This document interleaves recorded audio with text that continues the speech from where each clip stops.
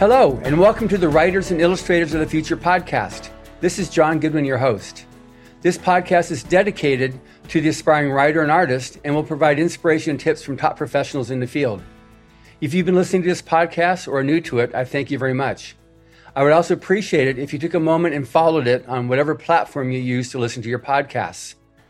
I was introduced to this week's guest from Ace Antonio Hall, and I realized I've never had a guest on the podcast to discuss this important aspect of publishing, that of a publicist. Many questions over the years on the need to promote oneself have been addressed, but I've never addressed the role of an actual publicist. And what was interesting was that when I went to his site, several past Writers of the Future podcast guests, including a judge and a winner, were his clients. So I'm very excited to have as a guest from Creative Edge Publicity, Mickey Mickelson. Welcome, Mickey. Hi, John. Thank you so much for having me. I'm very excited to do this and just looking forward to this conversation. Absolutely. So I guess to begin with, since I'm learning about the role of publicity, book publicity specifically, from a company that actually does this for a living. So tell me a little bit about yourself and how you became a book publicist. I worked in special events at Indigo Chapters for about 2 years back in 2002, and then moved my career to the insurance technology spectrum, traveling 5 days a week through Saskatchewan. It just so happens one of my coworkers wrote a book, and I mentioned I had this special event experience, and she asked me if I'd help promote it in some way, shape, or form. We were on a tour together through Alberta. Her name is Miranda O, by the way. She's out of Winnipeg. But we were on a tour in Alberta together, and I managed to get some signings for her, actually about 6 signings in Alberta. And then we ended up getting some more book signings in Winnipeg. And all of a sudden, word got out. She sold a ton of books. And then I had other authors, after doing this, start calling me and asking me if I could do the same for them. Not knowing anything about the media, not knowing anything about the book publishing vein, it just kind of fell into my lap. And that was in March of 2015. So by August, through word of mouth only, no advertising, I'd signed 35 clients in this little business I had. So that's how it all started. Wow. And then we went from there. And names got bigger as we went through this journey. Robert J. Sawyer signed in February of 2017, I believe. Good. Yeah, Robert is an amazing man, and he's a really good friend. But then when I heard you saying like where you started from, your roots, I went, oh, okay, we got a Canadian here. So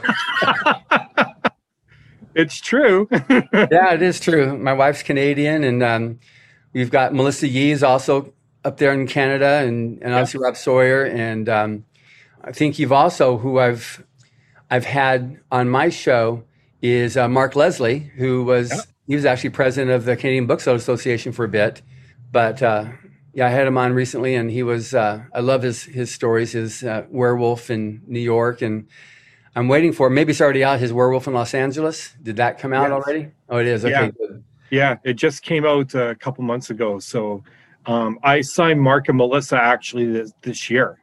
Oh wow! Made the decision to go full time with this in September of 2020.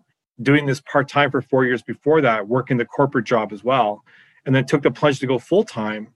And at the time we had, I think, 36 authors. We went up to 82 in the span of 4 months, and Melissa and Mark were 2 of that signings. So that's great.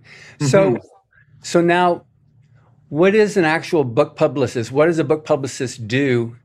And just that first is just as an overview. What does a book publicist do that an author doesn't, or that it helps or reinforces what an author already is doing? We're I can't speak to what other publicists are doing, but only to what I'm doing actually, John. But to be honest, our whole focus is to build a brand of our authors in total, not just one book, and not the one book which is the actual product. It's building the brand overall of the individuals.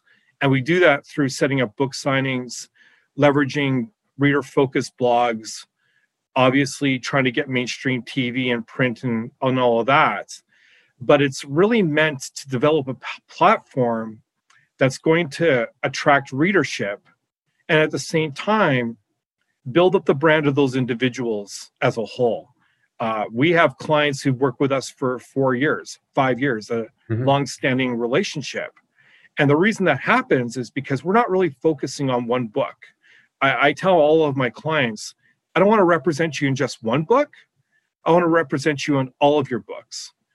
And part of doing that is not stopping promotion after 3 months when a new release comes out.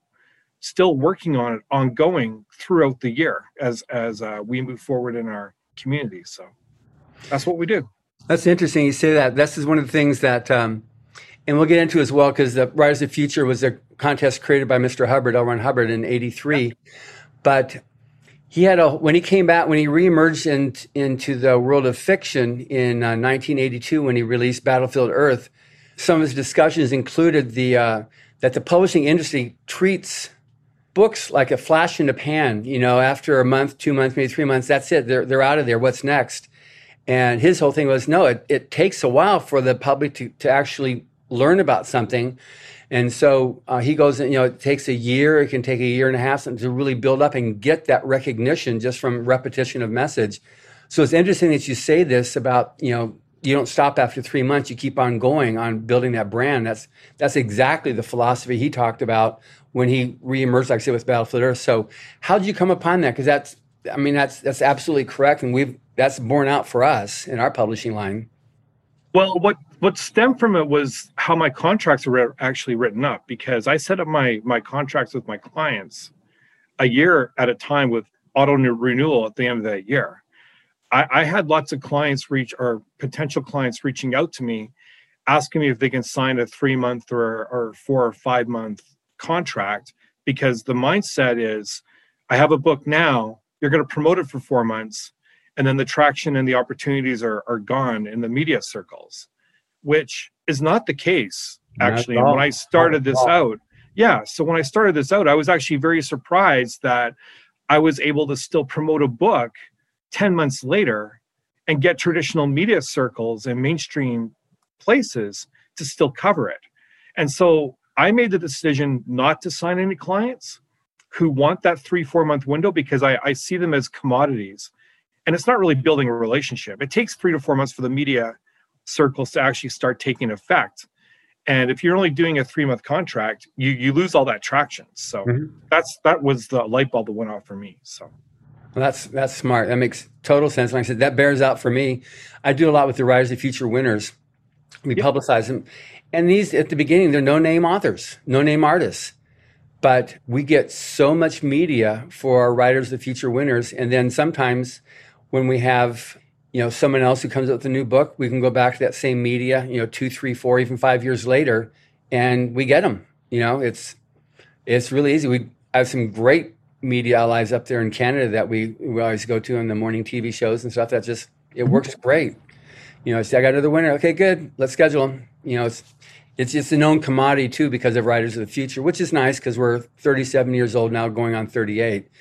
So, you gave me an interesting story about your logo, the 2 pieces of jigsaw puzzle, the one the white and the one the blue. Can you tell me that story? Because that's a really, really nice story.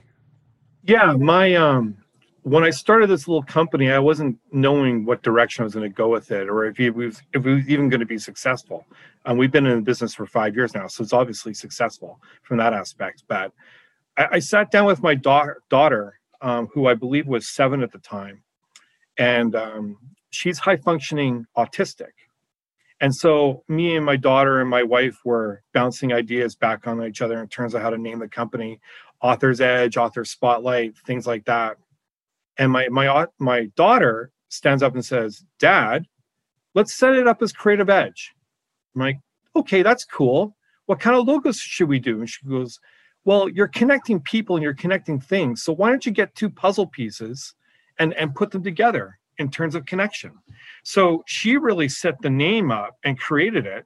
And she also devised the logo in some way, shape, or form, with one of the pieces being blue for standing for autism. And we're huge advocates of that. So yeah, that's how that all worked. And she's 14 now, and she's taking, I guess she was 9 at the time when she did this, but she's taking an active interest in everything. She's met some of my team and watches Dad when he does interviews like this and all of that. So it's great. Oh, that's awesome. That's yeah, it's interesting you say this about your company. I had a guest, he's a Rise to the Future winner a few years ago from Australia, Jason Fisher, who has a company that's also that he works with kids that are in the autistic band or autistic spectrum rather, and he's got a thing called spectrumwriting.com.au, and he totally works on helping through creative writing, helping autistic children or adults even on deal with their any issues they've got through creative writing. But it's just really interesting that you said that that's not necessarily what you do as a company, but that once again, as we mentioned earlier, like how small the world really is, you know, that different things kind of like just interplay. And it's good because we get with this podcast, we're dealing with writers and illustrators of the future. We're dealing with creatives, and creatives take all forms, all nationalities, all everything. And so it really has shrunk down this planet incredibly with all the amazing guests I've had. So I'm really happy we're able to have this chat and go over this. But good. Yeah. So what's the value? I don't think I've asked this yet. What's the actual value of a book publicist? So that someone looking at like, man, I'm just getting going at this and this and this. So what's the actual value of it? When was it something that would actually come into play as I need to do this? That's a hard question, but I'll try to leverage it as best as I possibly can. And the reason I say it's a difficult question is I don't ask my authors for their sales data. I don't want to know how well that book is doing because my real focus is basically boosting the signal of that author's brand. I think the true value of what I do in my role is maybe be a mentor as to what opportunities to look for, be a sounding board when things aren't going well, if they get a bad review, to talk about that.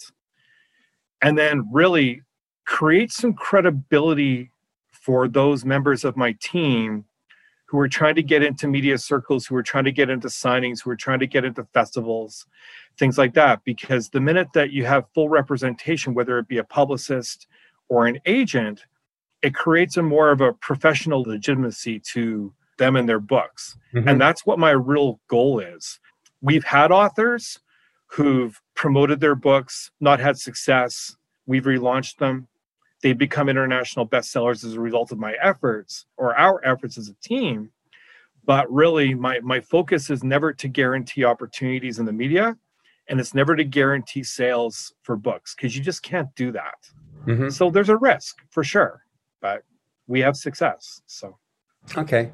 So then you mentioned book publicist versus agent. So what is the difference between the two? I think the agent is, and I'm not an agent, so I'll try to emphasize as much as I possibly can from my understanding, but I believe an agent is more around the lines of the publishing aspect, getting the editing down, getting, self-published people who've written books into the traditional book vein, whereas a publicist is more around the marketing and the media aspects and building that growth. And there's definitely room for both, because right. I represent many authors who have both of those. So right. Okay. Yeah. So how does brand actually work, and when does it become important for an author or for an artist? How does it actually work? I think it's you have to really scale back what your image is going to be and determine what you want to do with your books. I've had lots of authors who I've had interviews with around potential client aspects. And the first thing they say to me is, you're going to get me on Ellen or Oprah or the New York Times, or I hear it all the time. Right. And I'm like, okay, but let's scale back a bit. Let's determine what you actually want to do with your platform. And let's try to leverage that first. And it's building blocks. Right. I usually start with smaller opportunities. And I've talked about this a lot, but I've started with smaller opportunities, gone to medium opportunities, which in turn will turn to larger scale opportunities. Even someone like Robert J. Sawyer, who's like one of the biggest names in science fiction today, he does the small opportunities as well, because he still sees a value in getting your book out to some of the readership that watches and reads those blog posts or those podcasts. Mm-hmm. I mean, he's doing a combination of all three of those large, medium, and small opportunity scales. but it's a platform that allows the book to get on a bigger international scale.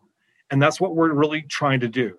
Now, sales happen and they go with that, great, but that's not my focus. My focus is building my author's brand. Okay, good.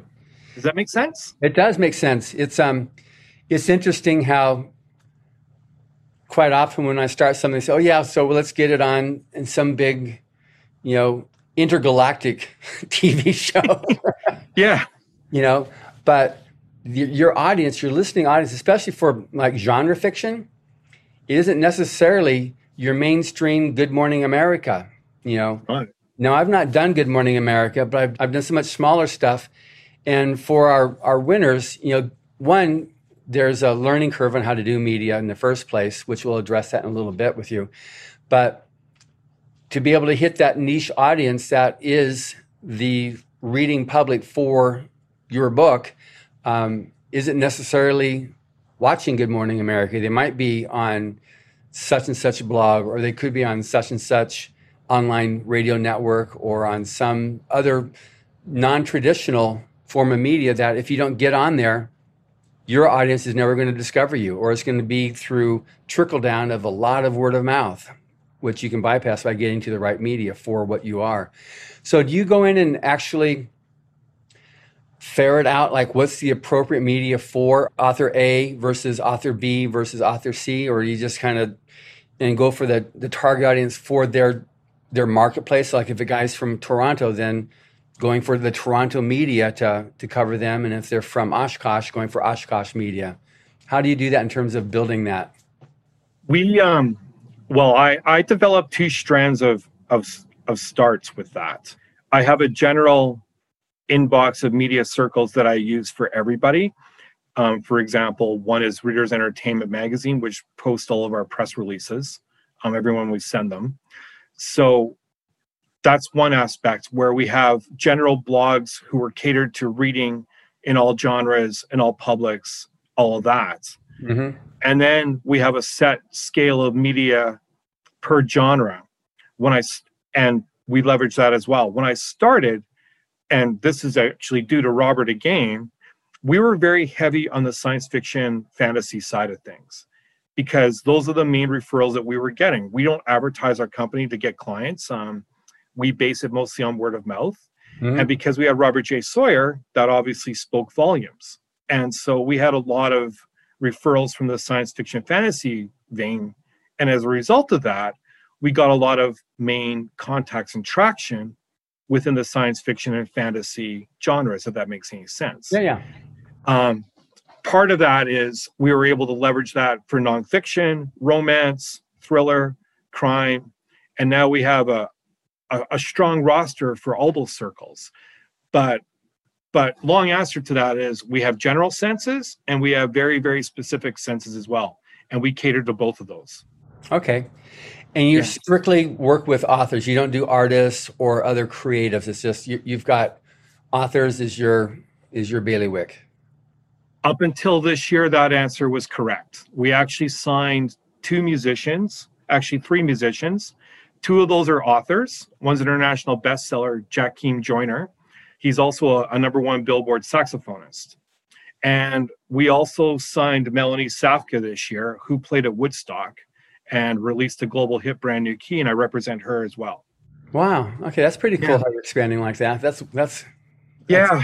And I got that referral from an author I work with, who's actually a friend of Melanie's, and we had a good conversation, and now I'm booking her concerts and getting her media out there. So we're branching out a little bit. Sure sounds it. Congratulations on that. Thank you. Yes. So this is like I said, your motto, your mantra is that Creative Edge Publicity, we focus on helping our clients increase their reach, get noticed, and build on their brands. Yep. Now, one thing I've observed, and I've experienced this multiple times, which is why I put it in, is that you can lead a horse to water, but you can't make it drink type thing. So you can get an author onto media. Now what? So how much you actually get into working with them to do a proper interview, how to do it, how to answer questions, how to avoid questions. Do you get into a whole thing of drilling them and teaching them? We That's a great question. Thank you for asking that. No one's ever asked me that before, so I'm glad to answer it. Yeah. We tend to leverage in our interviews. We know who's ready and who's not in terms of skill and labor and all of that. And so if there's an author who I sense is very, very maybe not quite ready yet for the big talk per se, we get them smaller opportunities first to build some confidence up, and then we start getting them the radio and the print and the TV mainstream stuff. And that's what we've done a couple of times before. I work with one author. Her name is Catherine Hudson. She's an international bestseller now. Mm-hmm. But when we started, she was just getting her feet wet in terms of the media piece. And so I got her to do a lot of different blogs, reader focused blogs again, and podcasts and things like that. And then a year and a half later, we actually got her onto Fox TV, and she was nervous. And I go, you're ready. You've done enough of this little stuff now that you're confident enough to be able to go onto the TV stage and do very, very well. As a result of that TV interview, and she nailed it. She's now getting opportunities with File 770, one of the biggest fan fiction sites, as you're aware, right? Mm-hmm. In science fiction.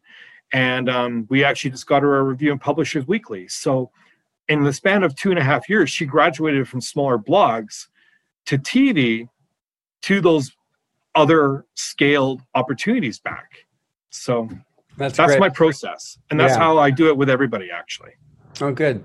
Yeah, I've had every year for when we have our 12 winners of the Writers Contest and 12 winners of the Illustrator Contest, we have, it's not quite a full day long seminar on media. How do you do a book signing? What do you do? What's the proper etiquette for doing a book signing? How do you talk to a manager or the store personnel? How do you talk to people? What do you do if there's nobody there? All these different things that are do's and don'ts of doing that. We also go over, we drill how to do their little, I guess, elevator pitch on their story so they can talk about it. And then, so it doesn't go long-winded. And then the host kind of goes, wow, okay, well, thank you very much. I wish you all the best. Rather than saying, that's fascinating. I wonder if we can make that into a movie or a TV story. Because that's sometimes, they're just shooting from the hip, but still, if you have a good description of your story, it will result in the host being, receptive to talking more about it. Absolutely. So we go through that whole thing there so that, because they're not going to have, it's a short story, which makes it even more critical that they get themselves genned in, because they're not going to have, I go for getting 3 media for every winner. That's kind of like what I try to do on each of the 24 winners, try to get 3 pieces of media for each one of them, whether it's print, radio, or TV. And print can also be online these days. But we just drill on that stuff. So I was just curious for yourself, because I find it's very important, because you can also turn media off too. If somebody goes and does something and it's a bust, the author has a lose and they don't want to continue on doing it. And the media isn't like anxious to have you back. So yeah, we filter that out as well. There have been some opportunities actually this year that, the media hosts no-showed on my clients. And so to me, that's a hard stop. Like, I'm going to cancel that arrangement right now because it's not a good look, right? Right. Same thing. It's all around professionability, and authors are, and I'm going to put them in a group, I guess, and I shouldn't, but I'm going to. Authors are introverts, and they don't know what to do in some aspects. Sure. So the whole message around it is, even though you write romance or horror or science fiction, there's still some consistency that needs to be met, and there's still some level of professionalism that needs to be met. And you're going to find more success if you obtain that level of professionalism, rather than just be that indie self-published author, which everyone has a stigma against anyways. So that's my message. Okay, good. So now, how does a relationship work with an author so that you know how you can help them? Like, you do a conference and discuss back and forth, or how does a relationship start with you besides word of mouth? And, hey, Mickey. We have an original meeting as we're talking about contracts and expectations, and we have like a discussion about what the goals are all the way through. And then once that happens, I run a very open door policy, meaning anyone can phone me, anyone could text me any time of the day, 24/7. It's not a big deal. And we just have conversations all the way throughout the journeys, especially around new release and press release time. But beyond that, we've developed a large scale community. I've set up a private Facebook group with all my clients on it. No one else can see it but them. And so they're able to share ideas and things like that. But in addition to that, we actually have a monthly conference call as well, where we get people together, and the meeting's not mandatory, but we get our team together and we talk about what's working and what's not working and what we'd like to see and all of that. So it's a very large scale community from that aspect.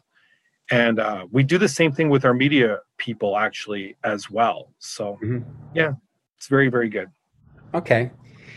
And then are you mostly media, or are you mostly bookstore signings, conventions, or you do a mix? Well, you haven't been able to do bookstore events and signing and signings and stuff and conventions up until just now opening up again. But yeah. When Mother Earth was open to receptive to us, how'd the mix go between the three of those things, the bookstore signings versus conventions versus media? Everything complemented each other. So if I booked a bookstore signing for an author and it was not their local area, we would contact the media, let them know that this individual is in the area with hopes that they're going to cover that author. Same thing with conventions. I've gotten special guest accolades at many Comic Cons in the last couple of years. We have set contracts with When Words Collide out of Calgary, the Imaginarium Festival in Washington, D.C., the South Dakota Festival of Books in South Dakota. They usually give us an option of one special guest a year or whatever. And so once those are set up, we set up media around those events as well. So everything that Creative Edge does for their team, it's all meant to complement what they're doing at this time. Okay, yeah. Good. So now, in terms of, I've found conventions to be really, they're just a lot of fun, as well as the potential for doing either being on the panels or the media that attends to be able to be guests on their programs too has been very good, and it's great because that's obviously they're reaching your audience. If you're at that convention, then that's your public that you're there for. And I found that to be really, really good. We'll be going to Dragon Con a little bit later. Oh, good. That's excellent. That's a fun event. Rob usually goes. For sure. Yeah, he does. So now, in terms of the media itself, because you've got TV, radio, print, online, there's the blogs, vlogs. How do you? I mean, some of the blogs and vlogs are like as big as mainstream media too these days. You know, depends how you utilize them. You're right. Yeah, exactly. So, is there any particular mix on those things that you go for, or you try to get, or you just try to get? Once you got an author and you're ready for a book release, you try to get as many of them to agree to interview him or her. How does that work? We're all about connections and collaborations. And so at the beginning of each year, and we've been doing this for 3 years, at the beginning of each year, I reach out to the connections I built in some cases, and we set up full schedules for the year with those arrangements. Wow. We've already got 36 full schedules written up for this year alone with bloggers, podcasters. There's one university radio station in the UK. They interview one of my clients every single week, and they have for 2 years. So these are things that we do. We've got 2 sponsored shows on Authors on the Air, which is a global radio network. They broadcast in 157 countries, 4 million listeners worldwide through all 30 shows. Is that the one from Phoenix? Is that the one out of Phoenix, Authors on the Air? Authors on the Air? I think they're out of, I'm not sure where the main office is, but we have 3 sponsored shows on that network. And so these are the kinds of things that we're doing. We've got a number of media people that I can go to any month, any day, without sending a release out, and we'll get coverage just because of how we've built our relationships up. We've managed to leverage that with some CTV channels as well. The radio, the TV station where I live in Lloydminster, I send them 5 press releases and they're giving me 5 interviews in a given month, no questions asked. So these are the kind of things that we're doing, and it's a benefit because we're providing content, but at the same time we're also getting that media circle back. The important thing with doing it is sharing. And I mean, we also get representation from the House of Mystery show, which is broadcast through NBC Radio. And my message to my team is, whenever we get something of this stature, we have to share those interviews every single time, because if you're not going to share it, then why do it? Mm-hmm. So that's the messaging, really. Okay, good. So do you find that either radio or TV or any of those things are more effective than others for generating? Actually, you don't track sales, but accomplishing your purpose. Do you try to get the TV, or do you try to get the radio, or anything that's more book centric for you that you found? I found that a combination of both is where the most effectiveness is. They're both very, very solid mediums. My opinion, TV is more elitist, and it may not gear towards sales as much, just because they only usually have between 5 and 7 minutes to get the word out about everything. But end of the day, it's still very, very good, and it's exciting for the authors to say I was on TV. Mm-hmm. So that's part of it. But both of those aspects are very, very effective. And in a lot of cases, actually, it's the smaller podcasts that could be the most effective, depending how the authors share those and get the word out about them. Right. I mean, some podcasts will only have like 45, 55 views, but it's what you do with your interview that's going to show whether or not you're getting effectiveness or not from the opportunities. That's my belief. Yeah, no, that's true. Now, how much do you work with your clients on their own personal profile with their blog or their webpage or their Facebook, Twitter, Instagram, whatever social platform? Do you coach them and work with them how to do that, or do you take it over and do it yourself? Your company do it for them, or how does that work? I let them do their own with that, because I mean, it's still their brand at the end of the day. I can get them the opportunity, but it's ultimately up to them how they want to leverage those opportunities. Having said that, though, if the author comes to me in 3 months and says, well, you've gotten me all this stuff, but I haven't done anything with it, like I haven't gotten any sales from it, I question them. I say, well, are you sharing it? Are you letting your readers know you've done this? Have you got a media resume on your website? Have you listed me as your publicist on your website? Because these are all things that are going to help build up what their main goals are going to be. Good. So you basically coach them along like that. But if they say, how do I do this? Do you ever answer the how question, or you just say, send them a link to the Google video, the YouTube video? I actually work with a social media guru who's part of my team, and she coaches us on those kind of things. She actually just did a full client survey for us. And once we get the survey results back, we'll be having discussions with some individuals on how to better some of these things. And she's already doing that for some aspects. So, wow. Okay. It's all about leveraging the people who have the strengths. Social media is not my strength. I'll be honest about it. So I get other people to do that for me. I mean, that's totally fine. But that's your company, though, to be able to provide that as a service, because that is part of growth of a brand. Is totally. What do people see when they go and search you out? Because they're going to say, oh yeah, well, what else has he done? So they're going to go to Goodreads, they're going to go to Amazon, they're going to go to try to find a web page or social page. Yeah, absolutely. No, for sure. Have you found much success with Goodreads? Have you worked with Goodreads much? I have some reviewers who review both on Amazon, Goodreads blogs, and some magazine aspects. And I find that those reviewers, because they're top 100 reviewers on those circles, are more effective than the other ones who are only posting to one or the other aspects. Right. But the whole advantage to getting reviews, in my mind, it's all well and good to have an Amazon review or a Goodreads review, but if they're being shared on a blog that's getting a lot of traffic, or they're getting shared in a magazine that's substantial, that's what we're really focusing on, to be honest. Right. Okay. Good. So now, do you ever have incidents with crisis PR with what you're dealing with on authors? Has that ever come up as a situation? What do you mean by crisis PR? All of a sudden, the author is he either makes a total idiot of himself on a show, or he does something, or he gets caught in some type of predicament that's bad. I know the worst case scenario for an author is to be found out plagiarizing, or they do something that's scandalous, and then all of a sudden it blows up in the media. And now what do I do? No, we've been really, and I'm going to knock on wood because we've never had to run into that.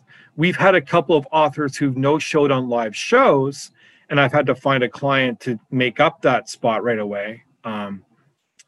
I cancel the contracts when that happens, by the way, because they should know their calendars. But we've never had anything bad happen from a media standpoint in that aspect. I think the reason for that, though, is our selection and how we gauge things, because I'm always coaching the team on whatever you do affects 82, because we have currently about 82 clients, affects 82 other opportunities that we could be getting. So it's very, very careful that the messaging and the professionalism and the imagery is always consistent within our team. Okay, that makes sense then. So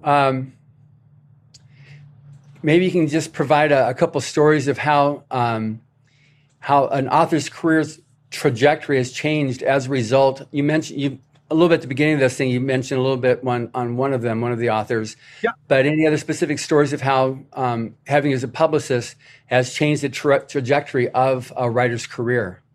Well, and I'll go back to the one I was referencing earlier because I think it's an important story, and it's a very, very good luck story, actually. Mm-hmm. I represent Catherine Hudson. She's an international bestseller now.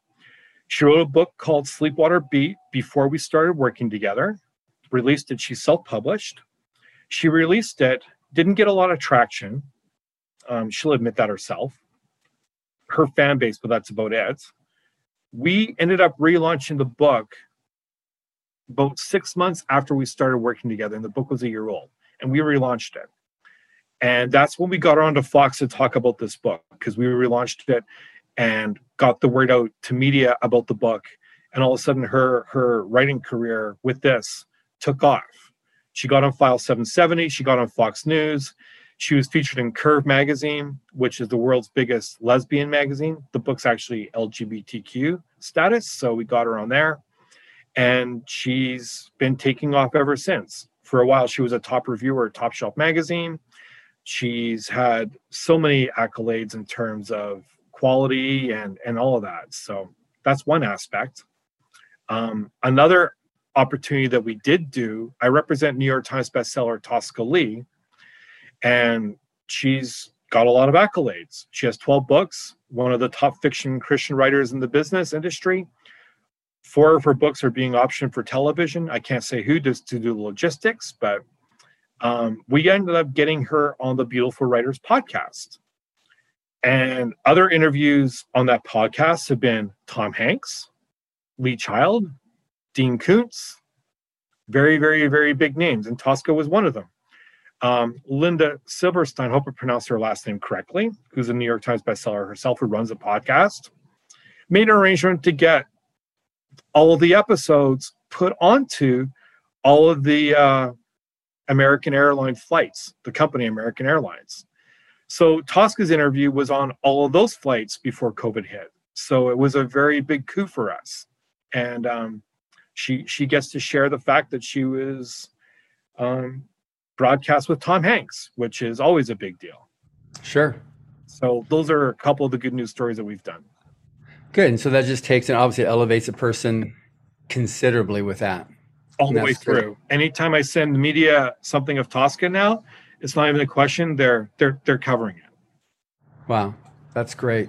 Yeah. So now, like I mentioned earlier on this thing, so you represent Rob Sawyer, who's a contest judge and a multiple contest entrant. At the start of his career, he had entered the contest multiple times, and then he pro'd out, meaning he sold a novel, and so no longer qualified for the contest. We have Melissa Yee, who was a winner as Melissa Juan Innes Mark Leslie, who I mentioned that as a keynote speaker, Rise of the Future, and then Ace, who actually on I think it was the 80th anniversary of L. Ron Hubbard as a professional writer, he did a presentation. Fantastic. Yeah.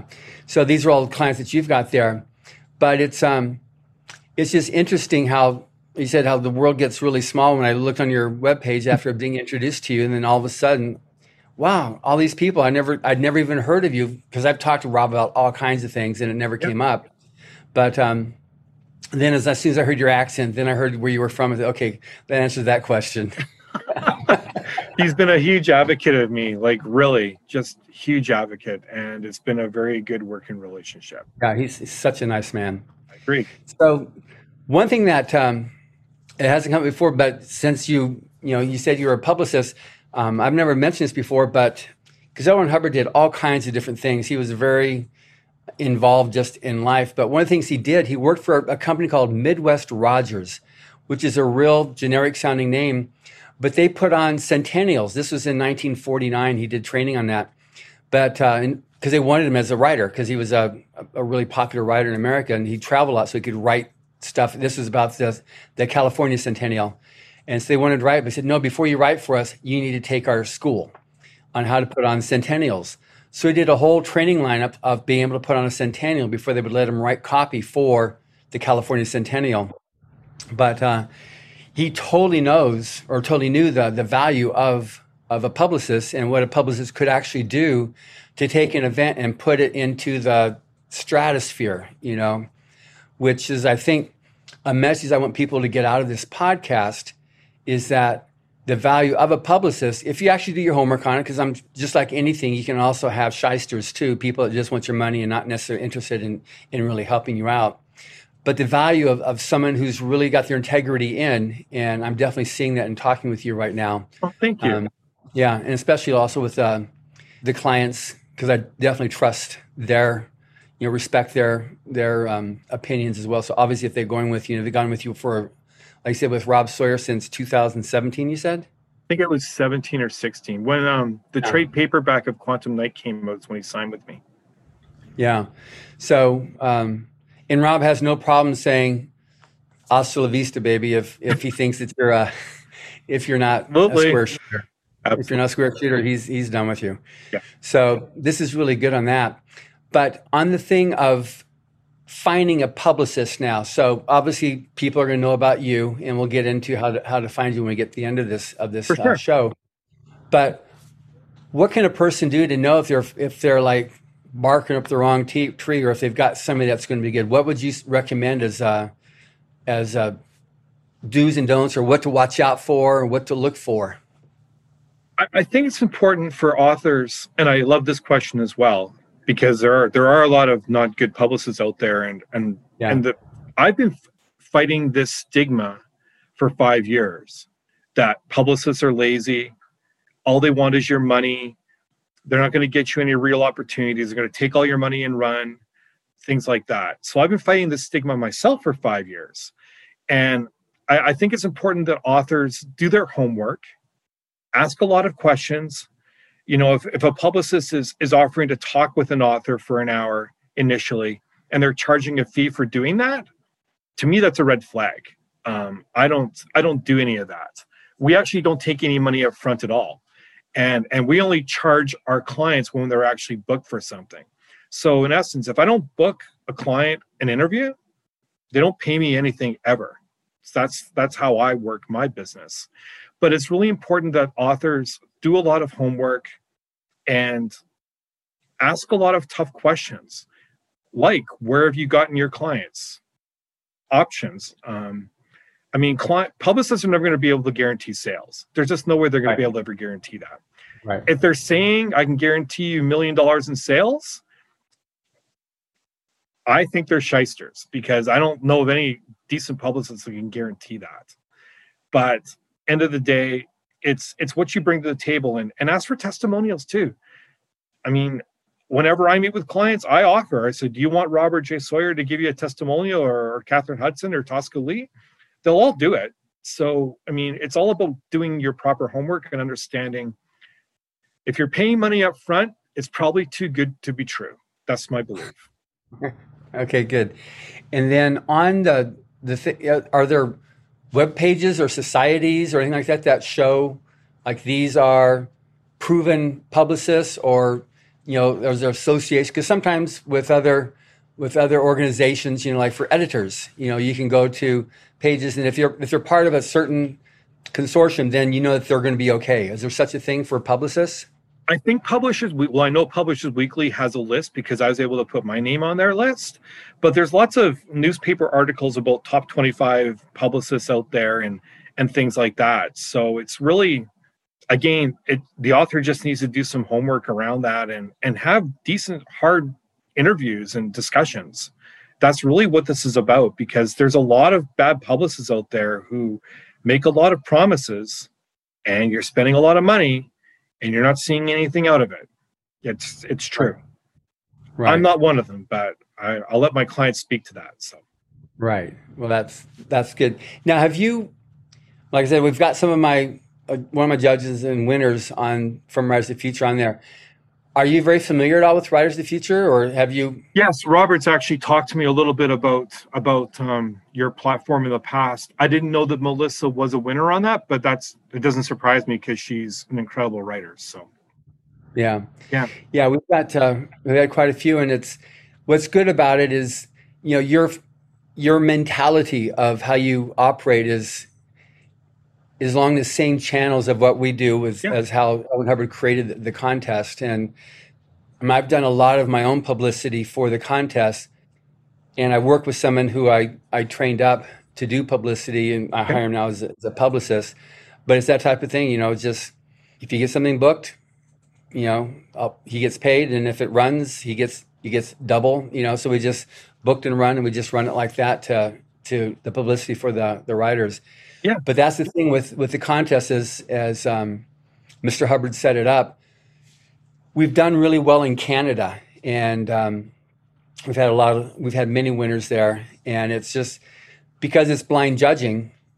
The judges have no idea who they're reading or whose art they're looking at. It's just because all they see is a number connected with the story, and on that there's no entry fee, so anybody can enter. We've got high school kids, we got junior, just anybody can enter the contest. There's no criterion other than the fact they can't be a professional author. But this is really good. I'm glad we're doing this interview here, because this is the type of a business or a business model that I really respect, what you've got going here, with this. And I think it's important that people, if they're looking at building a career as a writer, you haven't talked about artists, because you haven't done anything with artists, but musician, but I definitely speak to both writers and artists. The need for having a brand is very important, especially in today's age when there's so much out there. How do you stand out? And a brand is one way you can actually do that. For sure. So just in a little bit, we're down to our last 10 minutes here. Mm-hmm. So on a brand, why is it, you're looking at, but why is it important that a person have a brand? Products are interchangeable. Everybody can write a great book. There's lots of successful authors who don't write very, very good books, but they're marketing geniuses in terms of getting the word out. And they've got the leverage of the big houses to do that. So brand is ultimately so important, because if your brand is legitimate and it's professional and the image is there, any product you put out is going to attract a fan base of some sort. And that's what I'm trying to gear down with all of my members of my team as well. Because if your brand is not a great looking brand, no matter how good your book is, or no matter how good that CD is, or any product, you're never going to have success. You might have minimal success in the beginning, and you might hit the Amazon bestseller list, but you're not going to stay there. And that's the whole focus around this, is to be consistent and stay there in some way, shape, or form. Okay, good. Social media is like it can be like a trap that can suck you in there, and then you can get really involved in all the other unniceties of social media. Do you ever coach on sticking to your brand and don't vary from it? Don't get into the hateful stuff. Don't diss other writers. Don't go into politics. Don't go into religion. Just keep it really focused on your brand, on all your utterances. Is that something that you preach? I do. And in a lot of cases, depending on the author's quality of book or whatever they're talking about, I even suggest, getting a personal Facebook page or a personal page, and then getting an author page, and trying to keep them clean in some way, shape, or form. There have been times where authors have posted something that I didn't think was the right image for them. And I have a lot of media looking at my team's pages because they know me and they know the clients I represent. So my messaging is, we don't want the media to see something that's not right. So if it doesn't look right, or if it doesn't feel right, then it shouldn't be posted right. I mean, it's all about that. It's, again, you're representing Creative Edge when you're doing that, because you're part of this. So, right. And I'm guilty of it myself. So I stifle myself as well within that. So, yeah. Yeah. Yeah. Because it's one thing that Ace was saying too, is like the internet's forever. It is. If you post something that's like disparaging, derogatory, hateful, sexual, like you said, media will go, fans will go, and they'll look at it and go, oh my gosh, he said this or he did that. I changed my mind. I'm no longer going to subscribe and promote him or her because of that. And you see it frequently in Hollywood, where someone takes their own personal perspective and they mix it with their brand, and it backfires on them. And it's just something that people definitely need to understand, is that people they'll take the time, they'll spend 2 hours going back and looking through your timeline to see what you've done. Yeah. It's a hard lesson because, authors are introverts and they're artistic and they want freedom, especially self-published authors, because they don't have anybody else to answer to, really. They're writing their books and they're putting them out, right? So they want to be able to do what they need to do. And in some cases, sometimes it's not good because they get offended by what someone's wrote about them or reviewed about them, and they want to take that to their own stead. But when you're part of a publicity team such as ours, I emphasize always stay professional, always, because we don't want to deal with that. Yeah. I mean, you might start off and you're like, okay, well, I'm just, you might consider like you're not popular, you don't have this, but at some point when the curve kicks in and you start getting that popularity, you don't want to say something I was just a silly novice then when I said that. I didn't really mean it. I was just spouting off. It doesn't work like that. CTV will always remember if you've done something negative. Trust me. Yeah, absolutely. Absolutely. Right? Yeah. You don't want to tick off CBC or CTV, especially in Canada, because good luck getting any exposure. Yeah. No, it's just not worth it. And just, having thick skin is important. And one would think that if, as an author, you go through quite often going through your 100, 200, 300 rejects in order to get the stories that you have published, that your skin will get a little bit thicker, but you got to really have the thick skin on media stuff. And if someone doesn't like your story, well, thank you for at least checking it out. We're in the no business. The word is always no. So you have to find ways to bypass that. Yeah, exactly. Mm-hmm. So any particular tips? We've gone through a lot of stuff in this, in this interview here, but anything particular I didn't ask you, or I think that's important that should be made known to an author with respect to a publicity, getting a publicist, I didn't ask?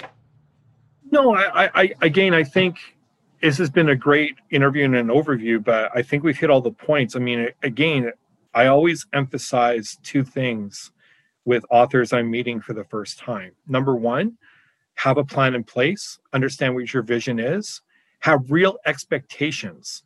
And I guess the one thing I will say is understand that working with a publicist is actual work. We don't, as publicists, wave a magic wand and all these good things happen to them. It just doesn't happen like that. But that's the misconception, is that you're going to give me your book, or the author's going to give me their book, and I'm going to be able to do all these things, and well, bam, they're a multi-million seller. But it's actual work. And whenever I'm signing an author, it's a relationship. There's going to be times where we butt heads. There's going to be times when we celebrate in successes and positivities. And it's a team community. And I think that authors need to understand that when you're signing up with a publicist and probably even an agent, it is actual work. And you just don't hand something off and expect that individual to make you a huge success, because it doesn't happen. Good. So if someone wants to be able to find Mickey Mickelson, where do they go? How do they find you? My website is www.creative-edge.services. That's where they can find me. I'm on Facebook. I'm on Twitter. I'm on Instagram. All the social media aspects. And if you go to my website and click on the client page, you'll see all of my clients right there. And you can ask any one of them. They'll be glad to tell you the truth. Good. Yeah. Well, thank you very much, Mickey. This has been a great hour-long interview here that we've had. I knew it'd go really fast, and indeed it did. Well, thank you for the opportunity, and I just really appreciate it today. Great. And thank you for listening to the Writers and Illustrators of the Future podcast. These contests were created by L. Ron Hubbard to provide a means for the aspiring writer and artist to be seen and acknowledged. It is free to enter and open to amateur short story writers and artists of science fiction or fantasy. If you've not gotten a copy of the Writers of the Future book, I highly recommend you do it. They're great stories. They are, in fact, the writers and artists selected by our judges as the best of the best new writers and artists. And again, thank you very much, Mickey. Thank you.